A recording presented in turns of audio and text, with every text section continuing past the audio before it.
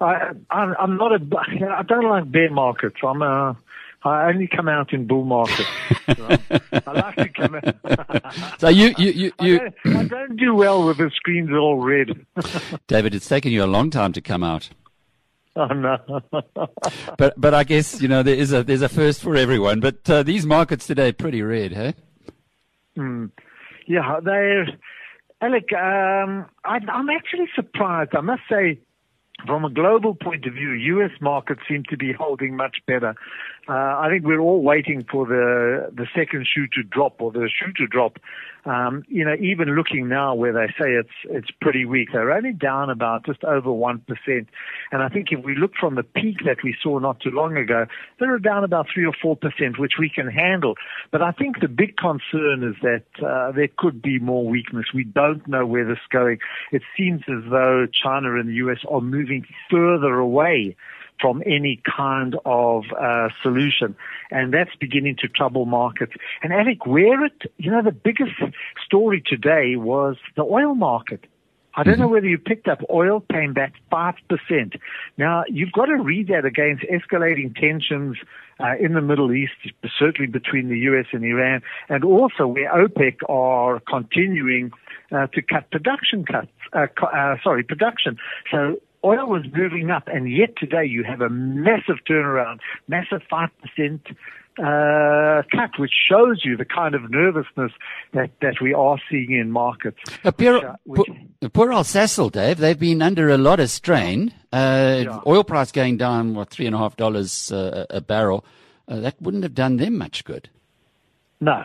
In fact, yesterday's 13% was followed by another 6% today, which is probably a combination of what we saw yesterday, deep disappointment with the costs of the Lake Charles project, and the big worry is that they're not going to make their returns, returns that they promised on this on this ethane cracker and on this chemical plant. So saw a whole lot of analysts now downgrading their outlook for Sasol. Alec, one of the big points that drove it up was the view that once Lake Charles was over, capital expenditure would be out the way and the money would flow to the bottom line. So, and that's the one point. The other point, as you correctly point out today, with the oil price coming down, commodity prices are also going to impact on their returns. So, a lot of disappointing people around here. Dave, on a day like yesterday where Lake Charles comes out, and I guess there would be some people who would be buying when everybody else is selling, for those guys, would they then today be carried out even worse because there's another 6%, as you said? So 13% yesterday, 6% today, or would they be doubling up their bets? That's interesting. I'm sure what interested me yesterday is that, the JSE is dominated by Naspers. Not a day goes by where Naspers doesn't make up between 18 to 20% of daily turnover. And yesterday, turnover in Sasol matched Naspers. In other words, exactly, there weren't, for every seller, there was a buyer. So there were a lot of people who were coming into the stock. I don't think there were big short positions in the share because I think generally people were feeling more favorable towards the oil price and all more favorable to what Sasol promised. Analysts, I think, were more overweight the stock than underweight. So you're right. So a lot of chaps who came in, or a lot of buyers who came in yesterday, I think would have felt a lot of pinch. Alex, the markets that we used to talk about back in the 90s and those early days are no longer there. Today you have a huge amount of trading and high-frequency trading, which cause massive kind of movements in either direction. A huge amount of the JSE's profits, or to global exchanges today, make their money more from hedge fund trading and derivative trading, and that's why we kind of see the movements that we do in markets, highly exaggerated, not anything we were used to in the past. And big trades, volume of nearly 5 million Sasol shares today worth 1.8 billion, 20,000 deals. That's active. But there were two even worse than Sasol today, Massmart and Brait. Any stories there? Well, Massmart came out with a trading update. They gave it at the AGM, a 20-week update. The sales looked okay, but when it came down to the bottom line, operating profit down 50%, and they said their headline earnings, this is 20 weeks out of 26, so only 6 weeks to go. We're very close to there, so they can get an accurate position. They believed would be down as much as 60%. Now that's that's a huge, huge loss. Shocked the market, and that's why we were down about 13%. Look, a lot of that, and we don't know the numbers, has to do with currency weakness or the translation of profits that they made from the African operations into local operations, into the rand. But we're going to have to wait for 4 half year in and for their major results. But it did shake the market considerably. Now this was this was a stock that was $95. Then they came out with an announcement to say that Guy Hayward, the chief executive, would be leaving sometime this year. Well, it's not surprising. Remember, it's down 50% at that point on a year ago. So you almost got the feeling that the Americans thought they could do better. My goodness, it's gone from 95 to, what's it today, Dave? 67? 67.75. Cheapest. So if you'd taken a punt at 95, thinking the Americans would come and fix it, you are really licking your wounds. Yeah. They just, it's been tough enough in retail as it is. But what's gone wrong there, I can't say. I'm not sure. I always thought, when Lamberti started Massmart and out of Macro, they were always leaders in retailing, one of the leaders.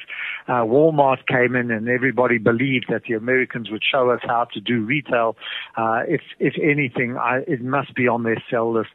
And it's, it just highlights the difficulties of trading in tight markets like South Africa where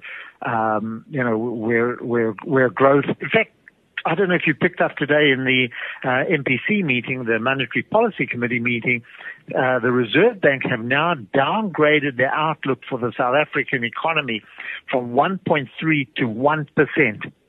1% is, we all thought that there'd be the turnaround from last year where growth was 0.8%, that it would double, we'd be closer to 2%, and slowly things are getting worse. And, for the Reserve Bank to come out of 1% gives you an idea of the backdrop which a lot of companies are operating. Very difficult conditions. So I'll give you two upsides to that. The one is there's only one way to go from here. And the second thing is we got an independent Reserve Bank because they're not talking up the market.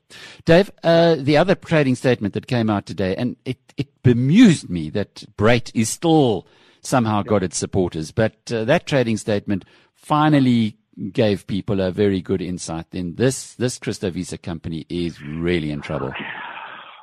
Alec, I can't express a disappointment because when they received the money from the sale of Shoprite, they had huge amount of cash at their disposal.